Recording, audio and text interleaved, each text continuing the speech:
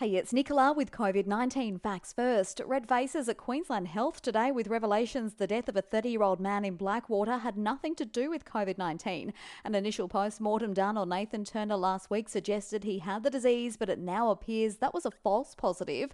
His cause of death remains unknown. And rage is building online with more than 2,000 people signing a petition demanding an apology. A huge response was poured into the town with dozens of residents tested. The state's coronavirus death toll has now been revised back down to 6.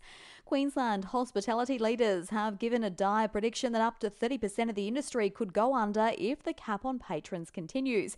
They're calling for the one punter per 4 square metre rule to apply instead. It comes after the Premier announced we can have up to 20 people inside a restaurant, bar, pub or cafe at any one time.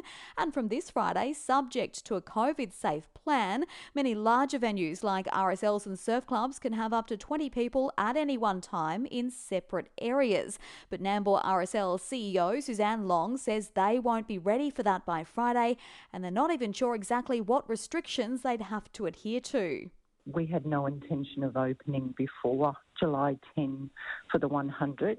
And it just came as a big shock to say, well, this Friday you can open. You're going to have an industry-approved COVID-safe plan, but you won't see that till Thursday. We'll give that to you Thursday, and then you can open from noon Friday following the rules of that. So at this point, we have no idea what's in that plan. We have no idea what the definition of a separate area is at all. Yeah. We do know it's for food and beverage only. And overseas, Donald Trump has finally addressed the violent and deadly riots spreading like wildfire across the US, the president threatening to send in the army and stop protests by force.